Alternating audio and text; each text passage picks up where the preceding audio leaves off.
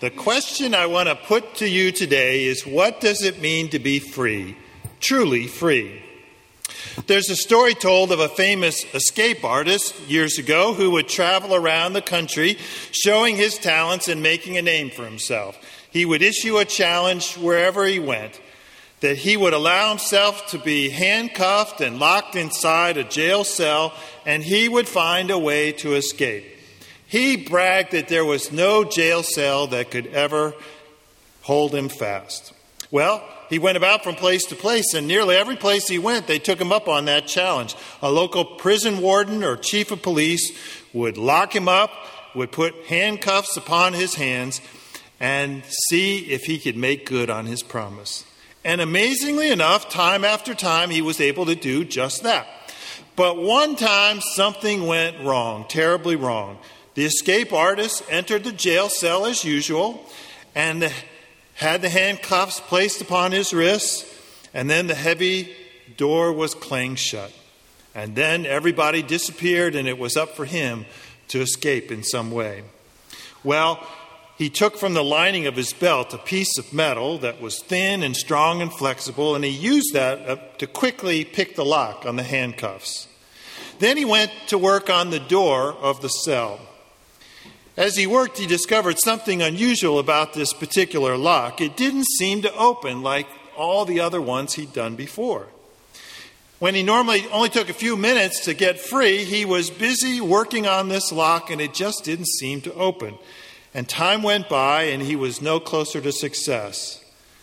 It was an hour, and then an hour and a half, and still the door was not open. By now he was bathed in sweat, his jacket long since removed and laying on the bed. His frustration upon his face was clear. After 2 full hours, he collapsed. He gave up, admitting failure, and leaned his body against the door that would not unlock. And then, guess what? That door swung open. You see, it had never been locked in the first place. All he had to do was push it open, and that's why he found it so hard to unlock the lock. It turns out it wasn't necessarily the lock itself that held him fast, but his assumptions about his situation. Now, friends, if there's one virtue, one quality of life around which we can all join hands, I think it might be freedom. We Americans might disagree on lots of things, on taxes and national defense, on whether the pizza is better at Domino's or Little Caesars or Pizza Hut. But one thing we can all agree upon is freedom is good. I remember what it was like to get my driver's license. Boy, that was freedom. I could go wherever I wanted. I could do the things that I wanted to do, and I didn't have to depend on mom and dad, at least until I learned that I'd have to be paying for the gasoline. There was the freedom that comes with graduation, and some of the young people here in our congregation have experienced that recently or looking forward to it. That day when the last exam has been done and graduation arrives, and you realize you never have to go through that experience again. Freedom, right? Then there's also the freedom that comes to parents when the last child leaves the nest.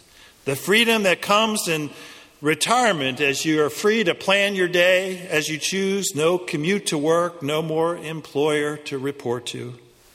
The list of our freedoms, or our hope for freedoms, goes on and on. I suppose of all the periods of history and all the nations that have ever been, you and I enjoy a sort of freedom that is unprecedented. We are given space to pursue nearly anything we want for as long as we choose, as long as we don't bump into too many people in the process. We have a vast supermarket of choices before us. But you know what? Freedom is a funny thing. There's always a flip side to freedom. Along with the exercise of freedom, there also comes a certain responsibility and cost as well. Think of the movie stars or professional athletes who possess great wealth and fame. With their money, they have the freedom to do lots of things the rest of us can only imagine. They can go virtually anywhere they desire, buy what they want, except perhaps a quiet evening of uninterrupted time with friends in a restaurant. That might be too much for a famous or a wealthy person to have. For the famous, every nook and cranny in their lives becomes fodder for public consumption. Perhaps that's why so many celebrities who seem to have it all, looks, fame, money, what have you, they end up looking for escape through drugs or alcohol or sexual promiscuity. That which would seem to have brought them great freedom may actually have become a sort of prison all to itself.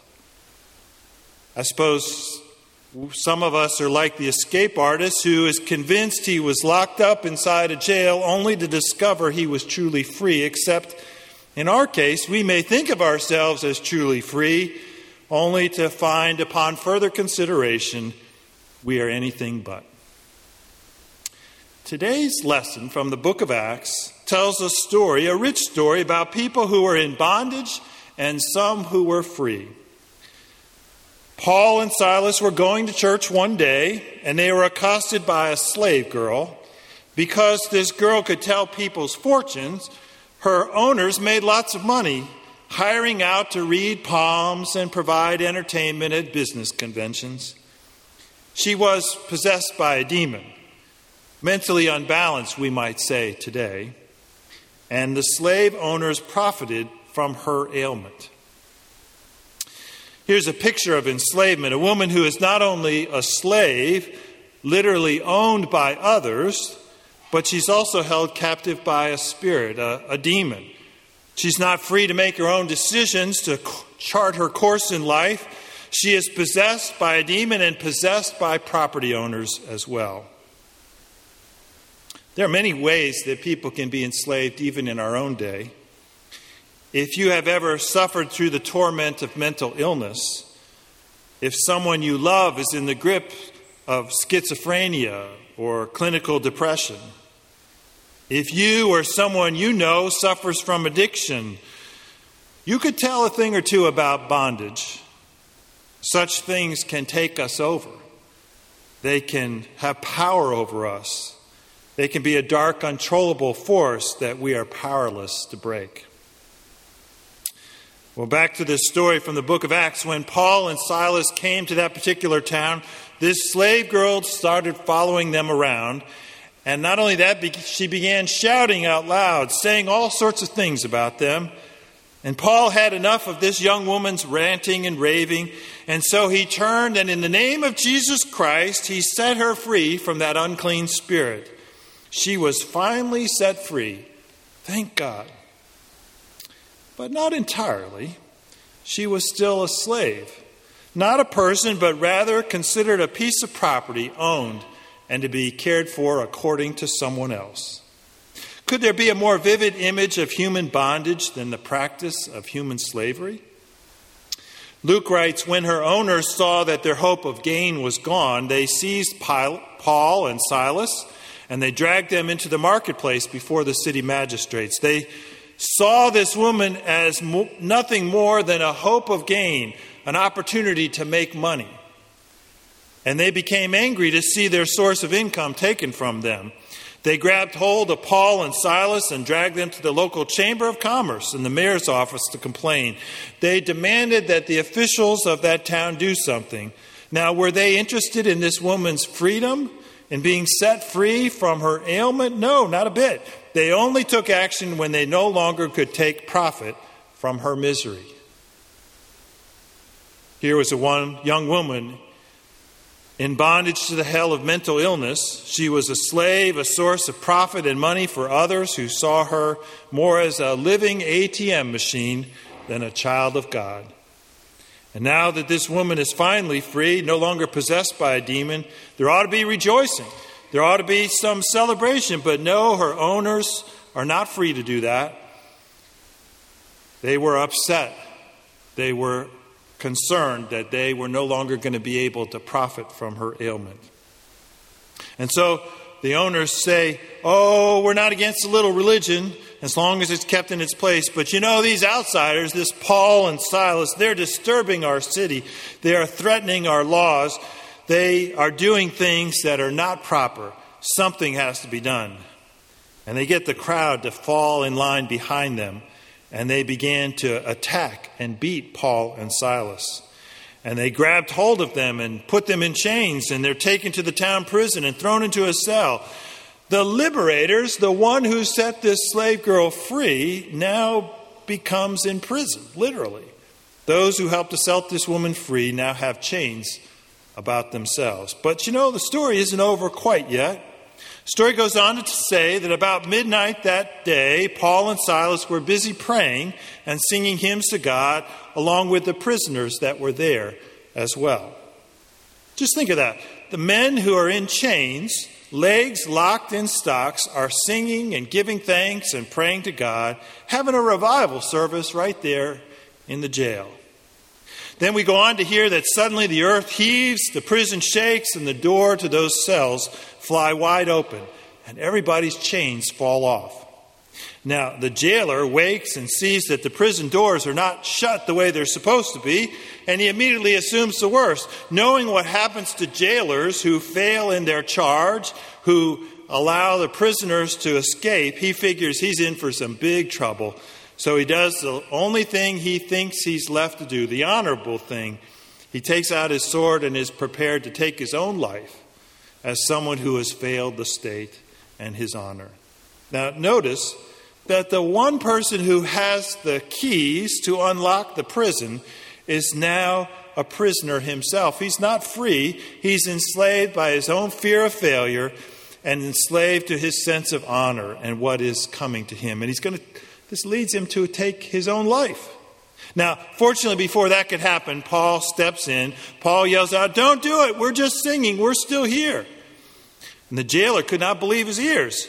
"But wait, you were bound in chains, and now you're free to escape. Why are you still here?" To which Paul replies, "No, we prisoners were free to stay, and you, our jailer, are chained to your sword and to your sense of honor. But now you can be the one who knows what it is to truly be free."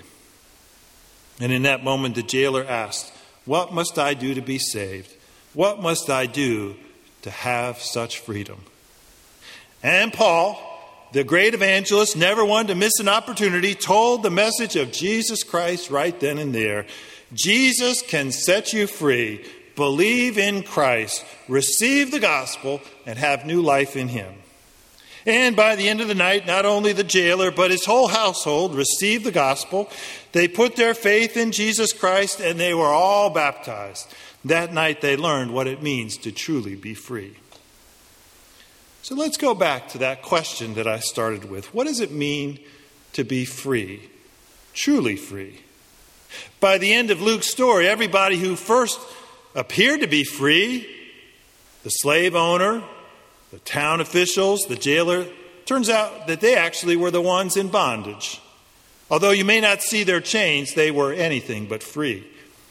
And everybody at the beginning of the story who seemed to be enslaved, the slave woman, and then a little later on, Paul and Silas, in the end, they are the ones who show us what it means to truly be free. Jesus does that sort of thing. He turns our expectations around. He flips our usual ways of understanding. He challenges us to see in new ways, and more importantly, to live in God's ways. So where do we find ourselves in this story? Are we like those just recently set free? Or maybe we're more like those who think that they are free but are actually held captive, maybe in some less obvious but more insidious way. We may, for example, think of ourselves as free, but at the same time, we're terribly lonely. We're isolated. We're cut off from one another. That's not what it means to be free. Some of us are imprisoned by our fears, by a sense of hopelessness and helplessness. That's not what it means to be free.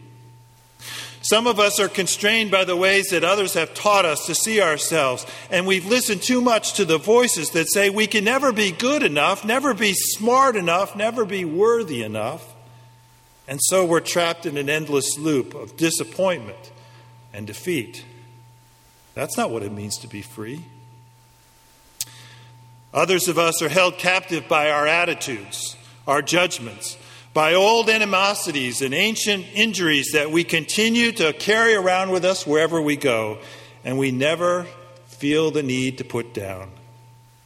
That's not what it means to be free.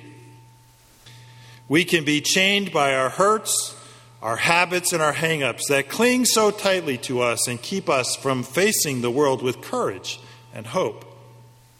I'll tell you what, when the jailer fell on his knees before Paul and Silas, there in the tumble-down, earthquake-shattered prison, he asked a question that made a lot of sense. What must I do to be saved?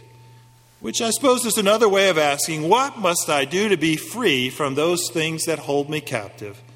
What would it be like to truly be free? Maybe we come with that same question today. For deep down inside each of us, we're struggling to be free, truly free. Therefore, my beloved, hear these words. Believe on the Lord Jesus Christ, and you shall be saved. You shall be free.